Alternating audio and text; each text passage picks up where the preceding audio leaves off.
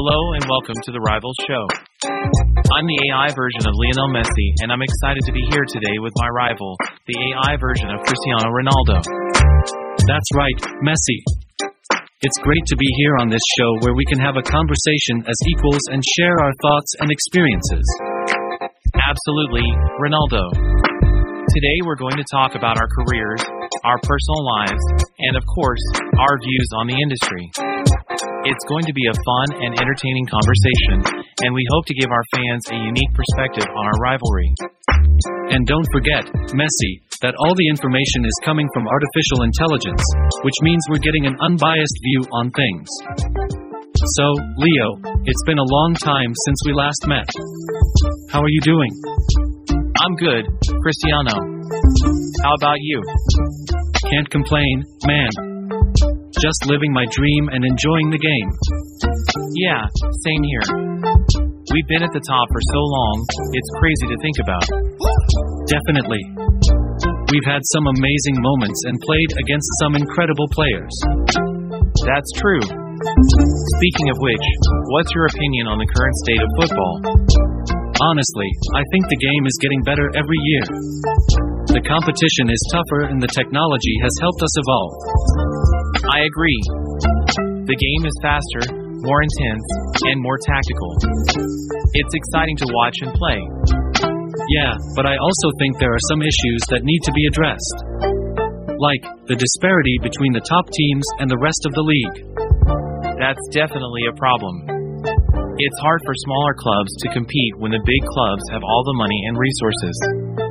Exactly. And it's not just the clubs, it's also the national teams.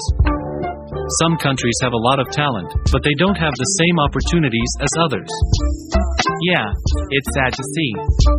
But hopefully, things will change in the future. Agreed.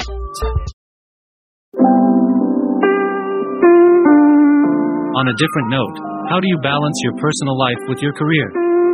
It's not always easy, but I try to keep a good balance. I have a family now, and they're my priority. Yeah, I can relate. I have 4 kids now, and they keep me busy. Wow, 4 kids. That's a lot of work. Laughs, yeah, it is. But it's worth it. They're my motivation. I feel the same way. My family gives me the strength to keep pushing myself. Messi, what do you think about the role of video assistant referee, VR, in soccer? It's definitely changed the game. Sometimes it's frustrating when you think the decision is clear, but then it's overturned by VAR. But overall, I think it's important to have these kinds of tools to ensure fairness in the game. Yeah, I agree.